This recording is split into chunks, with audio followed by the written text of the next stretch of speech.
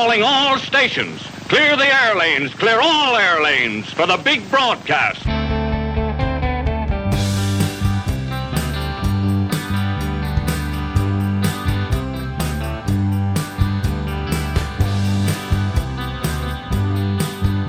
Hey everybody, happy June. I hope it's happy for you, and I hope it'll be happy for me and for everybody listening.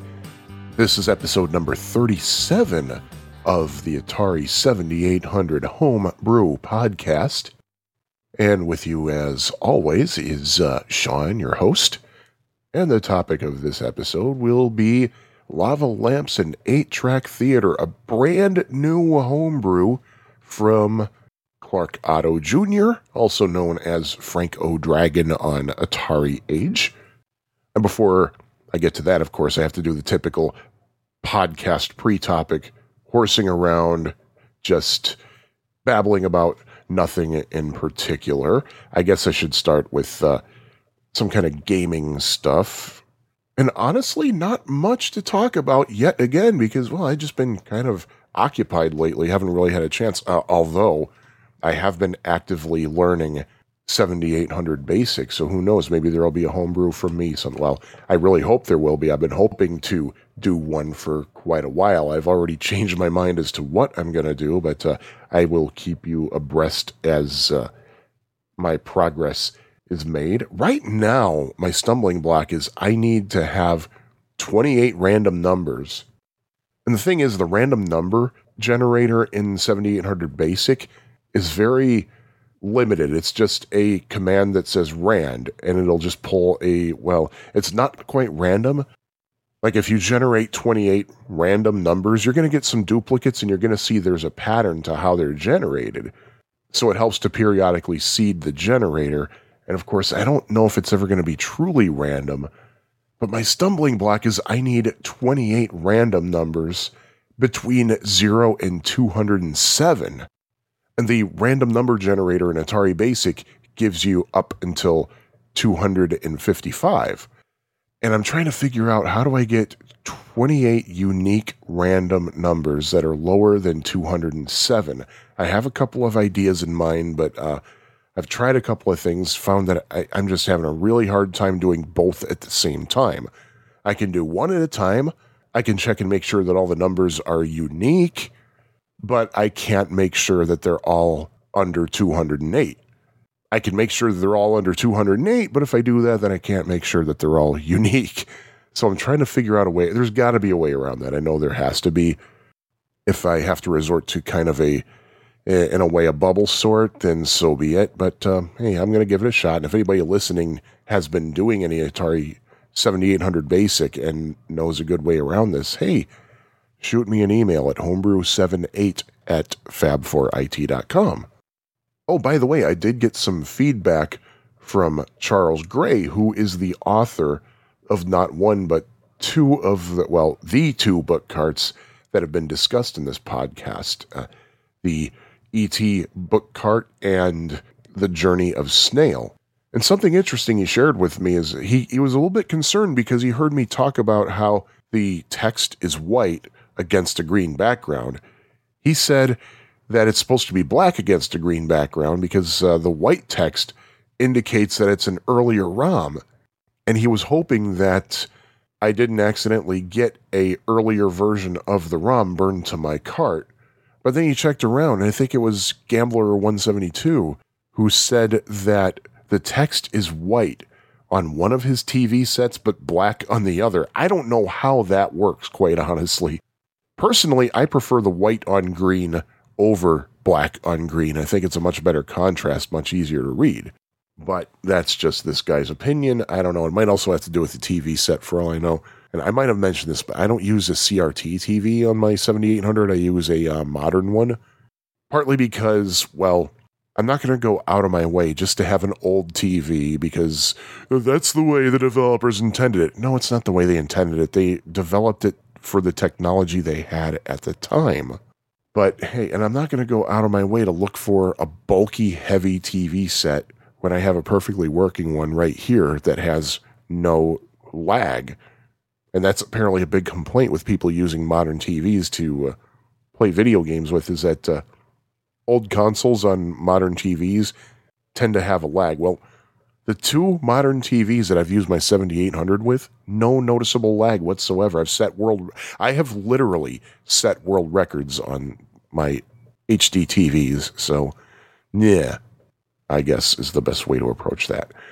Oh, one other thing I wanted to address. I told the exciting story about my bone spur in the previous episode, and I left out one important detail. I mentioned how the orthopedic surgeon I was sent to had me order these inserts for my shoes that cost $30 each, one per shoe. When I went to the New Balance store to get my new shoes, they sold me the same exact inserts. Mine were wearing down, and I needed two more. It turns out they had them. The exact same, the same make, the same model, the same everything. $15 for the pair. $15 for the pair. I said, "Are you kidding me? Only $15?" And the woman who checked me out, she said, "Yeah, you'd be surprised at how cheap our prices can be on some things." But hey, that was pretty cool. But hey, as you can tell, I'm a little bit congested. I don't know what I have. I don't know if it's allergies or if I have some kind of a cold or what. But it is what it is. That's all there is to it. It's been bothering me all weekend. We just had Memorial Day weekend as I record this. It's Tuesday morning, actually. I'm just about to leave for work. So I dealt with this whatever I have all weekend, but it didn't stop me. I mentioned before, I think, it didn't stop me from doing Bike the Drive, which is an annual thing that the Active Transportation Alliance holds, in which the Sunday of Memorial Day weekend from about 5:30 a.m. to about 10-ish a.m., they close down Lakeshore Drive, which is the big expressway along Lake Michigan. Well, there are two Lakeshore Drives. There's Inner Lakeshore Drive and Outer Lakeshore Drive. And Outer Lakeshore Drive is the expressway. They close that down to motor vehicles and let people with bikes, well, and from what I could tell, trikes as well, ride up and down most of the length of, well, I don't even know if it was most of it, because the two ends of Bike the Drive were roughly Hollywood Avenue, which is where Lakeshore Drive ends and starts on the north side, but goes down to the Museum of Science and Industry, which is at 57th Street on the south side. But I think Lakeshore Drive goes down to like 71st Street, so it was a good like 15-ish blocks before the end of the drive. But still, they opened it up to bike traffic, and you had to pay $50, and the money goes straight to the Active Transportation Alliance, which is an organization that I believe is meant to make transportation of all kinds easier and safer for people. And they have a special emphasis on bicycling. And I always wanted to do that, but every time it happened, my wife and I were out of town for the weekend. Last year, for example, we just did a weekend getaway in New Buffalo, Michigan. The year before that, we went to Abbey Road on the River, which is a Beatles festival that happens, now it happens across the river from Louisville, Kentucky. So we decided we weren't going to be doing anything this weekend. We just wanted to veg out. So I was like, you know what? I'm signing up for Bike to Drive. And they offered a little thing called the 30-mile challenge, which I don't think was anything prize-worthy. I don't think there was a prize or anything. All they would do is give you a bib you attached to the back of your shirt that said 30-mile challenge, which meant that you were going to do the entire length of Bike to Drive in both directions. And I said, you know what? I let me do that. It's the only other time I ever did 30 miles was when I basically gumped myself across the city of Chicago to a bike trail that goes into the suburbs. I just kept thinking, you know what, since I made it this far, let me go a little bit further. And when I got back home that time, I saw that I was at like 29.6 miles. So I was like, you know what, I could do 30. So I just rode around the block a couple of times and boosted it to 30. And I was able to do it then because, first of all, it was November. It was the Sunday after the Chicago Cubs won the World Series. And God, that still feels weird saying that. But it was a nice day out and it was cool out. So I was able to do that. Plus it was going through city streets. So there was a lot of stop and go. But Lakeshore Drive is no stop and go for Bike the Drive. You just keep going. There are some stopping points. Of course, there was a rest stop at each of the ends of Bike the Drive, one at Bryn Mawr Avenue on the north side, one at the Museum of Science and Industry on the south side, and one at Grant Park in the middle. And not only Grant Park was pretty much the headquarters. It was the official starting point, but I didn't want to go all the way down there. I just started where I live. So yeah, I did. And the weather was supposed to be hot in the 90s, and it was in the 90s all weekend. So what I did was I packed a whole emergency kit that included a replacement tube in case I had a blowout. I had a emergency repair kit that had a couple of canisters of carbon dioxide. Well, still has a couple of canisters of carbon dioxide and a patch kit and everything so I can repair quickly. Well, theoretically quickly. I'm not fast with this kind of stuff. So I can repair a tire if I need to. I had a bottle of Hawaiian Tropic with me. There's a plug for you guys. Hawaiian Tropic, sponsor this podcast. I had not one, but 2 video cameras that I'd mount to the handlebars. Ion Air Pro cameras. You can get those pretty cheap on eBay if you keep your eyes open, and you get those for like $25. So I had 2 of those on me, each with an empty 32 gig micro SD card. And I never go out on my bike without one of those, quite simply because either A, you never know if I might need evidence. So far, thank God I haven't. Or B, I might see something really, really cool. So that way I keep it for posterity. And to a lesser extent, C, I like to post bike shaming videos of other cyclists who basically make life torture for people like me who obey safety regulations. But that's neither here nor there. But I had all of that in this little thing that I attached to the rack in the back of my bike. I filled up a bottle with Gatorade and put it in the freezer overnight so it was frozen solid when I left for Bike the Drive. Now, when I biked home from work on Friday, I got a bottle of water from Walgreens, and Walgreens, you may also sponsor this podcast. I froze the water bottle. It was frozen solid like a brick. And by the time I got home, 45 minutes later, it was warm liquid. But I got to say, the Gatorade bottle held up pretty well. It was still at least 50% frozen when I got to the Grant Park checkpoint on the way down. But it was really, really cool to do that. I mean, yeah, if you've ever driven down Lakeshore Drive, it's like, yeah, I've driven down Lakeshore Drive. What's the difference? You're just in a bike. It's a huge difference, let me tell you.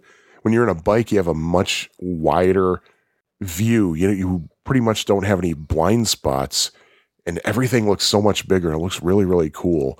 Oh, God, especially coming back from the Museum of Science and Industry. Let me tell you something. Chicago has the greatest skyline ever. And it's especially amazing coming back from the Museum of Science and Industry up Lakeshore Drive. It looks fantastic. And people were pulling over to take pictures of it from there. I got some of it on video, but it doesn't do it justice. But long story short, by the time I got back up north doing the round trip, I had actually done 31 miles because I started from my home. And that probably added a little bit of close to a mile to my trip. So I got to 31.8 miles, I think, when I was totally done with it. And I thought, you know what? I still feel okay. Because I kept oiling up with the Hawaiian Tropic. I refilled my water bottle at all the checkpoints, and I kept myself hydrated. I figured, you know what? I might as well make it 40. So I drove around the city for a little bit, just up on the far north side. And I got bored, number one, because whenever I go take a bike ride on the weekends, I usually take the same way. And I was like, yeah, this is boring. And number two, I was okay during Bike the Drive because there was a nice lake breeze, especially around North Avenue Beach, which is one of the most popular probably the most popular beach in Chicago. There's a really cool breeze right off there. And I felt fine the whole way up and down because of that expression, cooler by the lake. But once I started riding around the city streets, I wasn't near the lake, and I was starting to feel that 93-degree heat. So I dragged up all the willpower that I could and made it to like 40.04 something miles. So that was a pretty big accomplishment for me. I'd only done 30 miles once. This time I did 40. I'm going to see if I can just keep up doing some kind of huge ride like this as frequently as I can, like early in the morning on a Saturday, perhaps. Just see if I can keep it up, lose a little bit more weight, if not a lot more weight. But hey, that's how life has been for me recently, and I'm going to shut up and let's talk about the new game, Lava Lamps and 8-Track Theater. I'm going to have to confess that I'm not really sure how the main segment of this episode is going to go. It's going to be very unusual given the nature of this homebrew.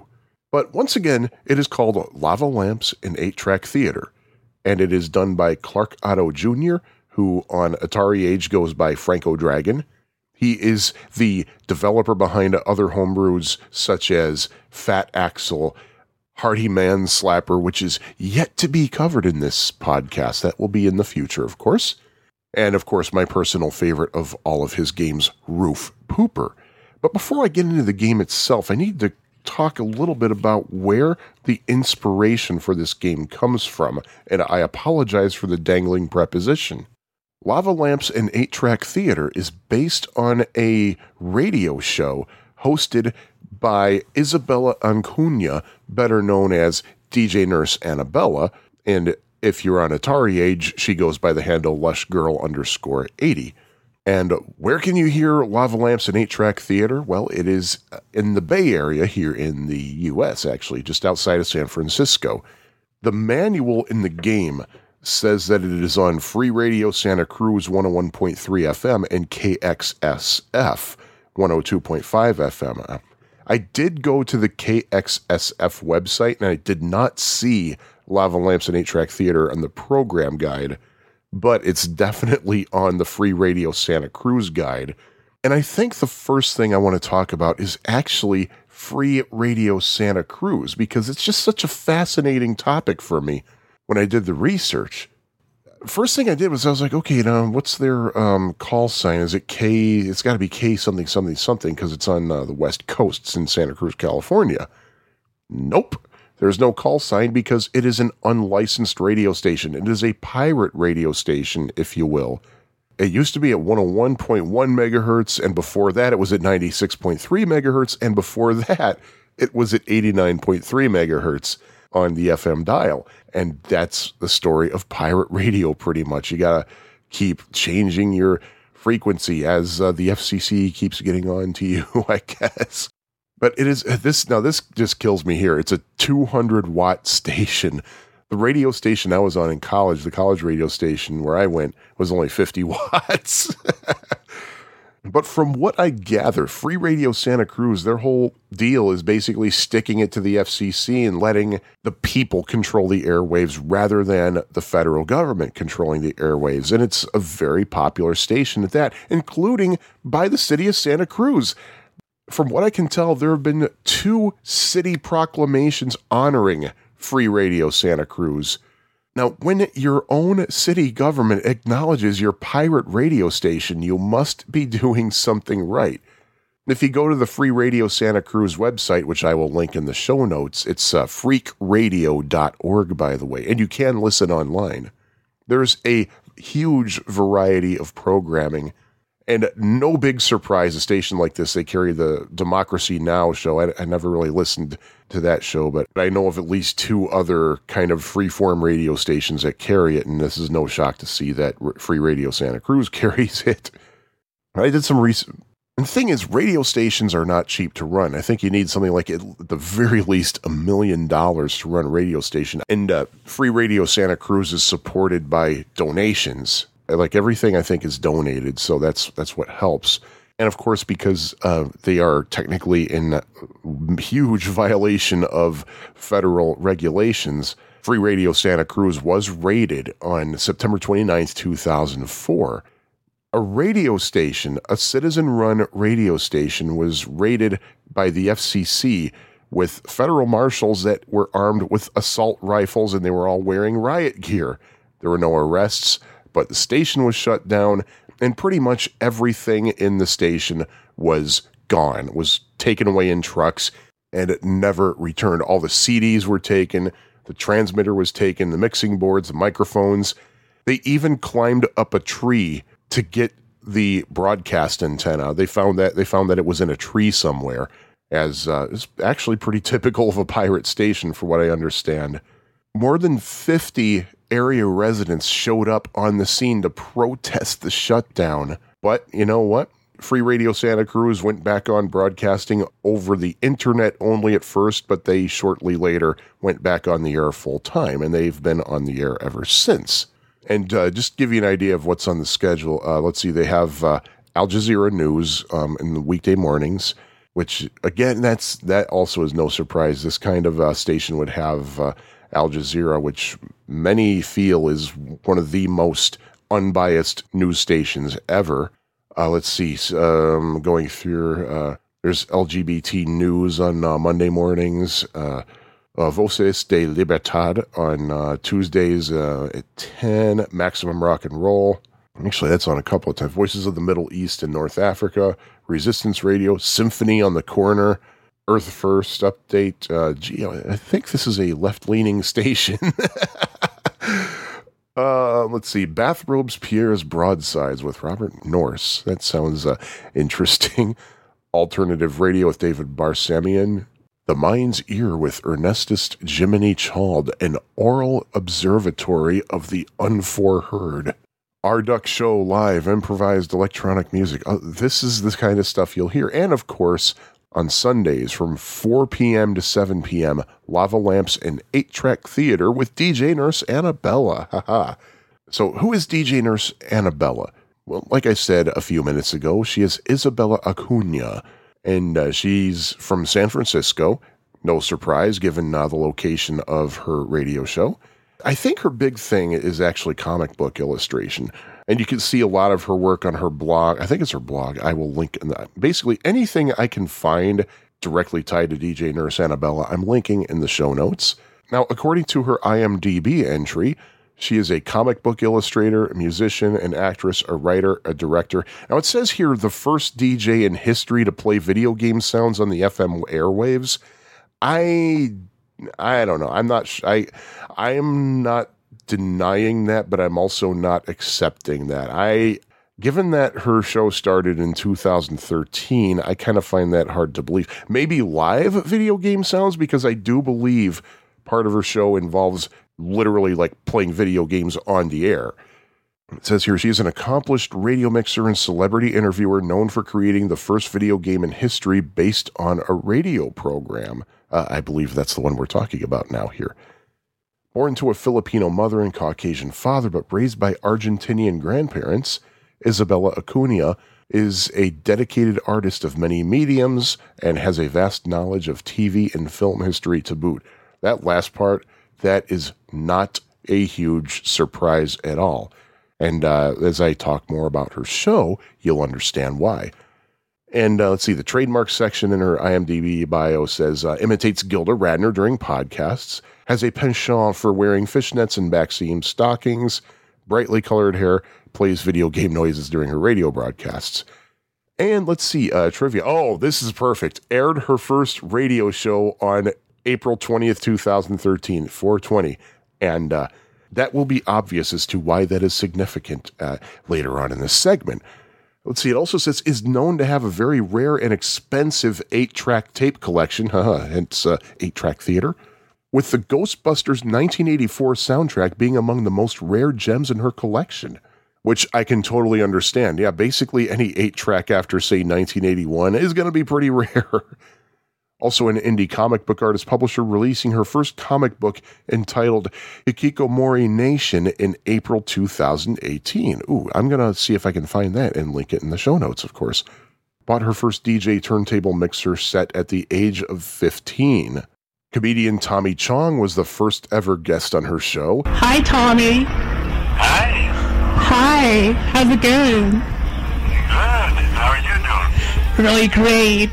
Welcome to Lava Lamps and 8-Track Theater. One of her all-time favorite music groups is Black Sabbath, even personally meeting lead singer Ozzy Osbourne on several occasions and even interviewing 3 of the band members. Wow. Once lived in room 202 at the famed historical Bristol Hotel in San Francisco, where famed Andy Warhol assassinator Valerie Solanas died. Considering that Andy Warhol died from a sickness, I think he was recovering from surgery and his heart crapped out on him.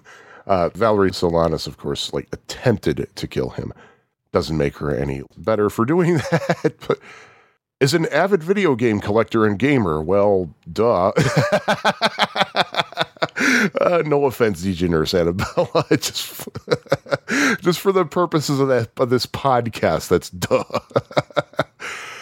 Let's see. Oh, I love one of her personal quotes here. Keep on drinking that high C Ecto Cooler.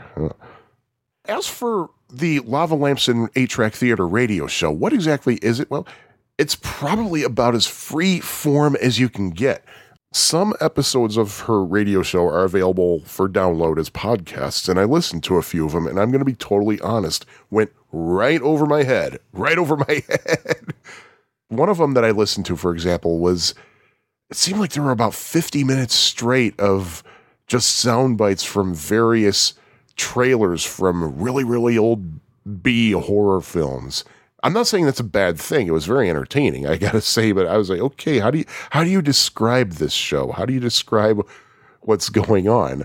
So I sent DJ Nurse Annabelle, I sent Lush Girl 80 a private message on Atari Age and said, hey, I want to talk about this game on my next episode. Can you give me some talking points on Lava Lamps and 8-Track Theater? And she said, well, yeah, sure. Here's a basic rundown. She says, and I quote, my format is mostly obscure 70s metal with a few modern stuff, B movies, and celebrity interviews. And yeah, as celebrity interviews, like you heard me say before, she interviewed Tommy Chong. And on her YouTube channel, there's an interview she did with Christopher Knight, a.k.a. Peter Brady, as she did on her show. And when I reached out to her, I said, there's something about the vibe of your show that kind of makes it feel like the old AOR format, album-oriented radio format on the FM dial back in the late 60s, early 70s. And she says, yes, it is heavily inspired by old AOR radio. And she says, I guess the purpose is to try to be different and crazier than any other radio show mix-wise. I guess that's not for everyone. Some people don't get it. And she has something like 1,300 followers, I think, on her YouTube channel. So there are people out there getting it. I strongly recommend giving it a shot, giving it a listen, and see for yourself what's going on. It's the most eclectic radio thing I've ever heard. And I guess part of it is because, like I kind of mentioned before, I've done actual radio before, and it's nothing like anything I've ever done or seen. I'm not used to, say, a legal ID at the top of the hour because this is a pirate radio station. There doesn't have to be a legal ID for that station to run. It's violation of the law, sure, but and I feel like I'm babbling. This is kind of free form in a way, isn't it? Just in the spirit of Free Radio Santa Cruz, and of course Lava Lamps and 8-Track Theater. In a thread on Atari Age about the show, she describes the music as 70s psych. And something that really caught my eye was the very first thing that she ever played was the show intro from an old episode of Son of Svengoolie, which of course I talked about in a previous episode on the topic of yet another Clark Otto Jr. game. So that was quite interesting that there's that connection right there. Let's see, going down the list from her first show, Blue Phantom, Diodo, 1971, Speed, Glue, and Shinky by Mr. Walking Drugstore Man, Cannibal Girls movie trailer clip from 1973, Bram Stoker, Born to be Free, 1972, Samurai King Riffs and Snowflakes Part 1, 1971, A Taste of Blood movie trailer clip, 1968, Coven from Black Sabbath, 1969, Lava Lamps and 8-Track Theater Gauntlet 2 bumper, Atari 2600 Haunted House bumper, Zaxxon Atari 2600 game sample, Go-Go Sound 71 Inagata Davida, I'm guessing that's a cover, Pac-Man Atari 2600 game sample, Atari 2600 Rainy Day commercial, 1980. So you see just the eclectic mix here. And something about her shows is, at least judging from the 2 or 3 episodes I listened to, she doesn't really do much talking. And when she does, her cadence is very unusual. It's not conversational, kind of the way I'm talking right now. In fact, here's a little sample of what you will hear on her show. Today we have a special guest. Actually, 3 special guests. Calling in the show today will be David Yao. lead singer of Scratch Acid and the Jesus Wizard, and currently just joined Flipper. And also, notice that her voice is kind of overmodulated here. Her microphone was definitely in the red zone on the VU meter with that. And what's interesting is the other things that I've listened to, from time to time, I've been kind of just tuning into the live stream of Free Radio Santa Cruz. I don't hear anybody else doing that. And one thing that's interesting about what DJ Nurse Annabella does is that she uses vintage hardware on her show. She uses old cassette players, old microphones, and I wonder if that has to do with it. I wonder if it's probably a little bit that, and maybe a little bit intentional to kind of give it kind of a radical sound, if you will. So it's, I mean, the thing is, like, I'm not saying that the way she broadcasts herself is a bad thing. I'm just pointing out how unusual it is, and it's quite fascinating. I really don't know what else to say about the radio show, Lava Lamps and 8-Track Theater. The best advice I have for you is give it a listen. See what you think. There's just no easy way to describe it. No easy way. And judging from the Atari Age thread, plenty of people really like it. So maybe you will too if you don't already listen. But let me stop babbling about her show and Free Radio Santa Cruz. Let me talk about the actual game. Once again, it is designed by Clark Otto Jr., also known as Franco Dragon on Atari Age. In the event that you heard my episode about Hollywood Brawler, Scammer Brawler, another Franco Dragon title, the vibe that I get from Lava Lamps and 8-Track Theater is that it is kind of a more advanced version of Hollywood Brawler, because it feels kind of the same. It has the same vibe. It is a beat-em-up. It's a side-scrolling beat-em-up, a fight-and-go-right, if you will. And here's the description of the game in the manual. Kicking some DJ bacon.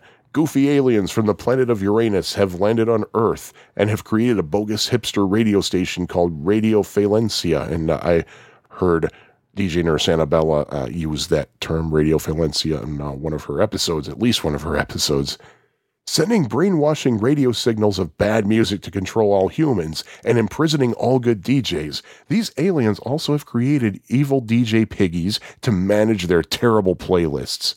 You must control DJ Nurse Annabella, hostess of Lava Lamps and 8-Track Theater, currently airing on Free Radio Santa Cruz 101.3 FM and KXSF 102.5 FM, the only DJ rebelling against the aliens.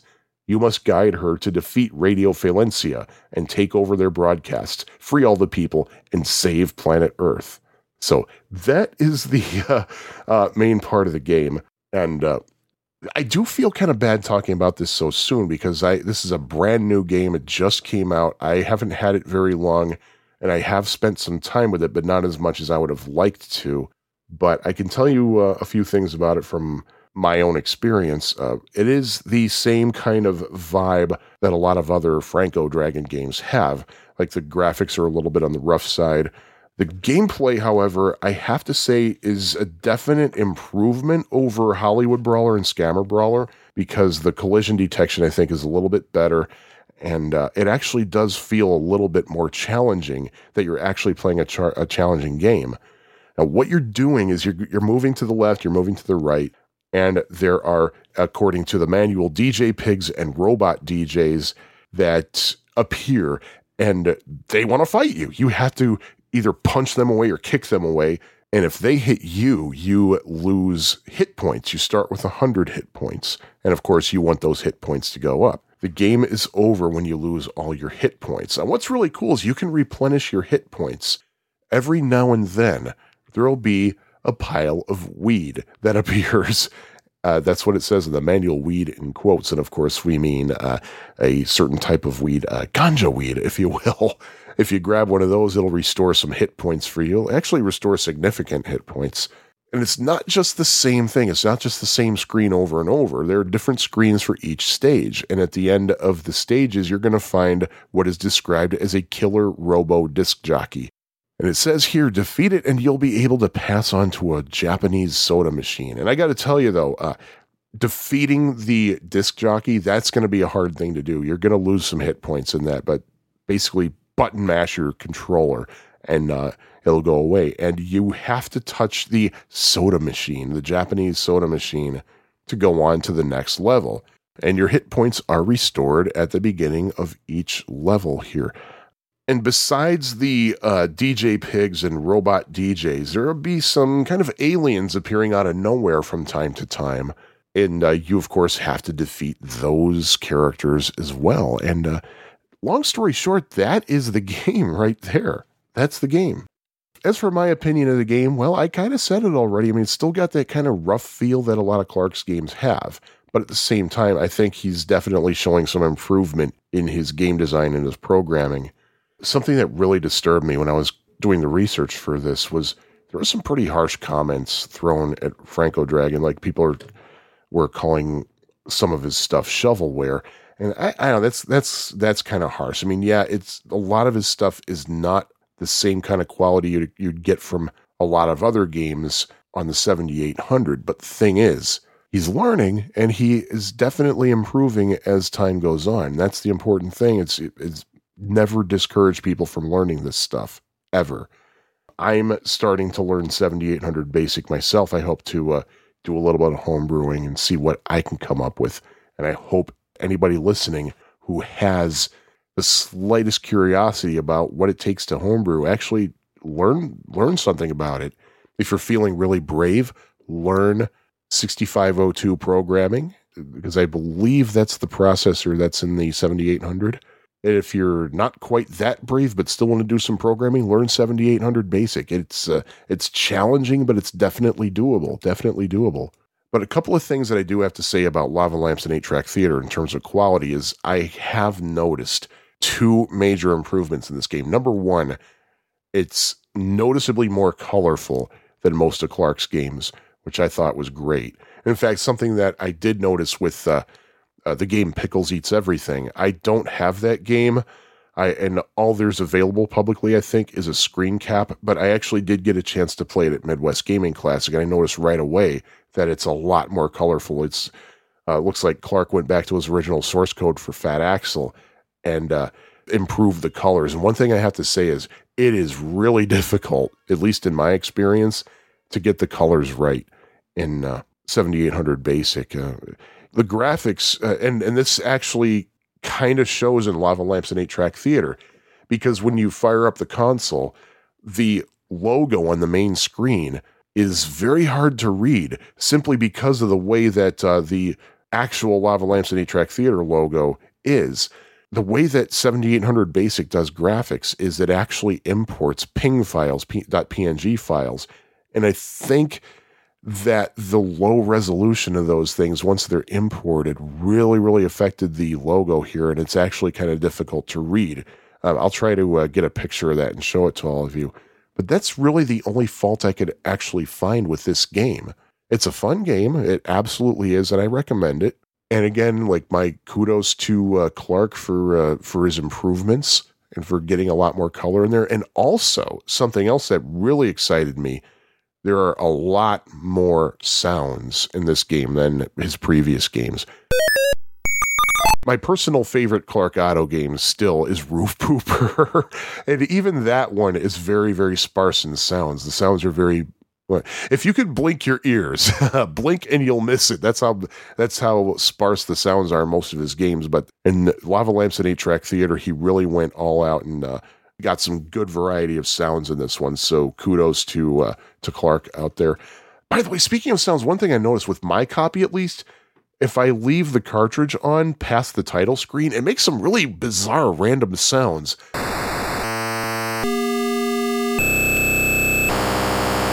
But the thing is, I didn't know what to make of that. I wasn't sure if that was intentional to kind of reflect the freeform nature and wild nature, I guess, of the radio show. So I private messaged Clark and he said, oh, you know what? No, that's a bug. I actually already fixed that. And he even said, do you want me to send you a replacement cartridge? I said, no, it's okay. Because the game still works. It plays fine. I can put up with extra sounds on a title screen. But I really don't know what else to say about Lava Lamps and 8-Track Theater. I know this was kind of a rambling description, but I recommend giving it a shot. I don't believe the ROM was ever posted anywhere. I don't know if the game is currently available for sale. I got it off of eBay. DJ Nurse Annabella herself was selling it on eBay, and I got my copy from her eBay listing. I think she had like something like 10 or 20 copies available. I got one of the last ones, and you may or may not be able to get one from Frank O'Dragon if you message him on Atari Age. But that's all I'm going to say about Lava Lamps and 8-Track Theater at this point, so now I'm going to turn it over to the listeners. Let's hear what you have to say. In today's feedback, I'm going to start with Atari Age, and I heard from Gambler 172, who's usually very, very short. This time he says a little bit more. He says this game is available at eBay or buy it directly from Frank O'Dragon. I didn't know you could get it directly from Frank O'Dragon, but yeah, it makes sense. Usually if you ask him, he will check his stash. And anyway, going back to Gambler 172, plays very well, but with hard boss enemies. Oh, yeah. It is some kind of fighting game like Hollywood Brawler. I would say it is a good game and worth to be played. Greetings, Walter. Thank you for your thoughts on that, Walter. And I didn't really think about it, but yeah, the boss characters are pretty hard. They will suck up a lot of your energy, so you got to be careful with that. And I totally agree about the Hollywood Brawler thing. In fact, I would bet that he used the same engine that he used for Hollywood Brawler for Lava Lamps and 8-Track Theater. And an email from PJ Steele, who says, to be perfectly honest and upfront, I have never played this game. When I heard that this was the game you were going to review, I went straight to eBay to see if there were any copies available, and lo and behold, there was one copy for sale for around $29 shipped. I would have checked the Atari Age store first, but I knew this wasn't a game that was offered there. Before I spend almost $30 on a game, I have to know a little more about it, so I did some digging to make sure it would be something that would be worth the money. First thing I found was a short video on YouTube of some gameplay. The gameplay looked familiar, as did some of the characters, but it didn't look like anything that I would enjoy playing. It was kind of a side-scrolling beat-em-up with enemies who look like pig-faced humanoids.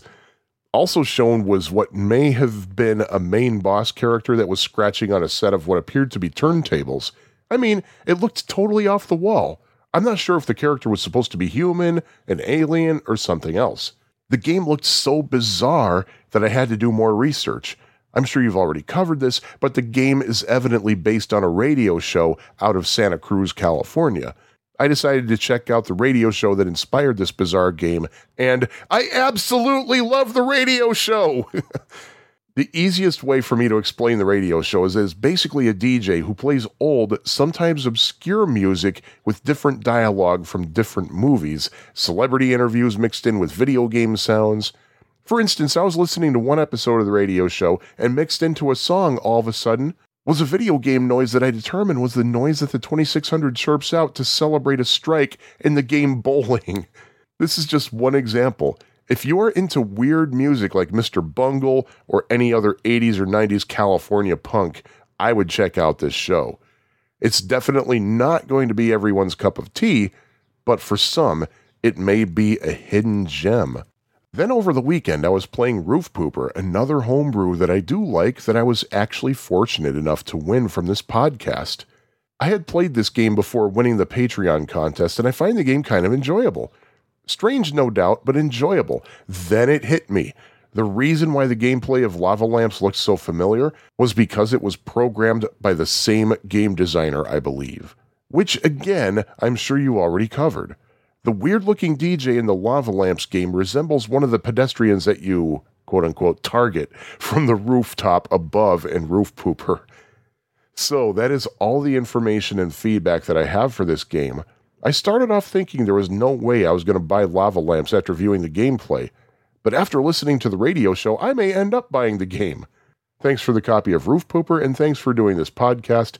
It seriously breathes so much new life into my 7800 that is the only console that I have played over the past 4 months. I'm a huge fan of both this and the Pie Factory podcast. Give my best to Jimmy G, and be careful on that damn bike. PJ Steele, PJ, thank you so much. Thanks, that was very kind of you to say. Yeah, it's been well over a year since I had any kind of incident on my bike, so I think I'm okay. I say this minutes before I'm about to head out to work on a 8-mile bike ride.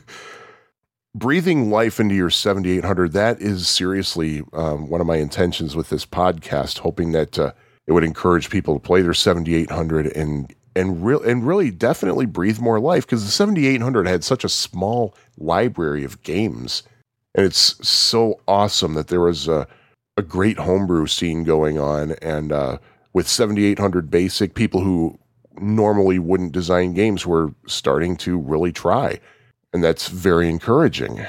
And yeah, going back to when PJ Steele said that he won a copy of Roof Pooper from this podcast, I had a spare copy of Roof Pooper. I was like, should I sell it off and make a few bucks off it? And I was like, nah, that wouldn't be right. So I had a little contest for Patreon sponsors only. I figured these people have been generous enough to donate their hard-earned money to support this podcast. I should do something in return. And so that's what I did. So if you're a Patreon sponsor, there little things like that will come up now and then. You'll get a little bit extra. And what else do I have to say here? I'm glad you enjoy the Lava Lamps and 8-Track Theater radio show. I'm going to put a link to that in the show notes, of course. And yeah, it's definitely not for everybody. It totally went over my head. I actually had to private message DJ Nurse Annabella about that just to get some deets, as I said before. But yeah, it's definitely unique, definitely worth trying. And thanks again there, PJ, for your feedback. And I'm going to do something I usually don't do, and that's going back a bit. Usually I cover feedback over previous episodes first, but I'm going to do this one last, quite simply because I just simply lost track. That's all there is to it. And I believe there was some feedback I got over Twitter. I don't remember who sent it, though. So I apologize for forgetting who did it. And I couldn't find the tweet when I checked the feed just for prepping this episode. But in response to the Mateos episode, somebody commented how the price tag on the Mateos cart looks, not that great. And I just wanted to respond to that. I did a little bit of research on this, comparing the cost of other multi-carts for other systems. Let's see, for example, there's the Harmony cart, the basic Harmony cart for the 2600, not the Harmony Encore that could play bigger ROMs, but the basic regular Harmony cart starts at $59.99 in US dollars, of course. The Atari 5200 Ultimate SD is $129.95, as is the ColecoVision Ultimate SD. The LTO Flash for Intellivision is $119. When the Cuddle Cart 2 was out, it cost $200. $200. The EverDrive GG for the Game Gear starts at $76.99, and that's just for the board, for the bare board. If you want the complete cartridge, it's going to cost more. The Turbo EverDrive for TurboGrafx 16 starts at $78.99, and again, that's just the bare board. The EverDrive 64 for the Nintendo 64 starts at $106.99. The Super EverDrive for the SNES starts at $85.99. And by the way, I've learned my lesson about cheaping out on that, because I bought the starts at price version of it and found out I couldn't play Super Mario Kart on it. I was so upset. The Mega EverDrive for the Sega Genesis starts at $48.99. That's pretty good. The Master EverDrive for Sega Master System is $133.99. The EverDrive GBA for Game Boy Advance starts at $98.99. The EverDrive GB for just your standard, regular, everyday Game Boy starts at $58.99. Not too bad.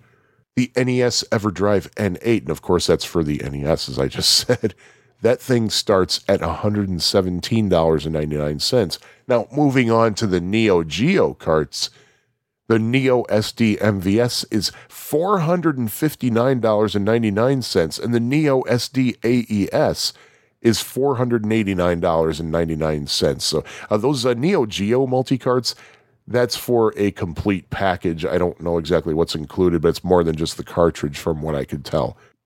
Meanwhile, the Mateos 7800 16-in-1 rewritable is €34, which in US dollars as of May 31st, 2018 is $39.79, and that's cheaper than all of the cartridges that I mentioned.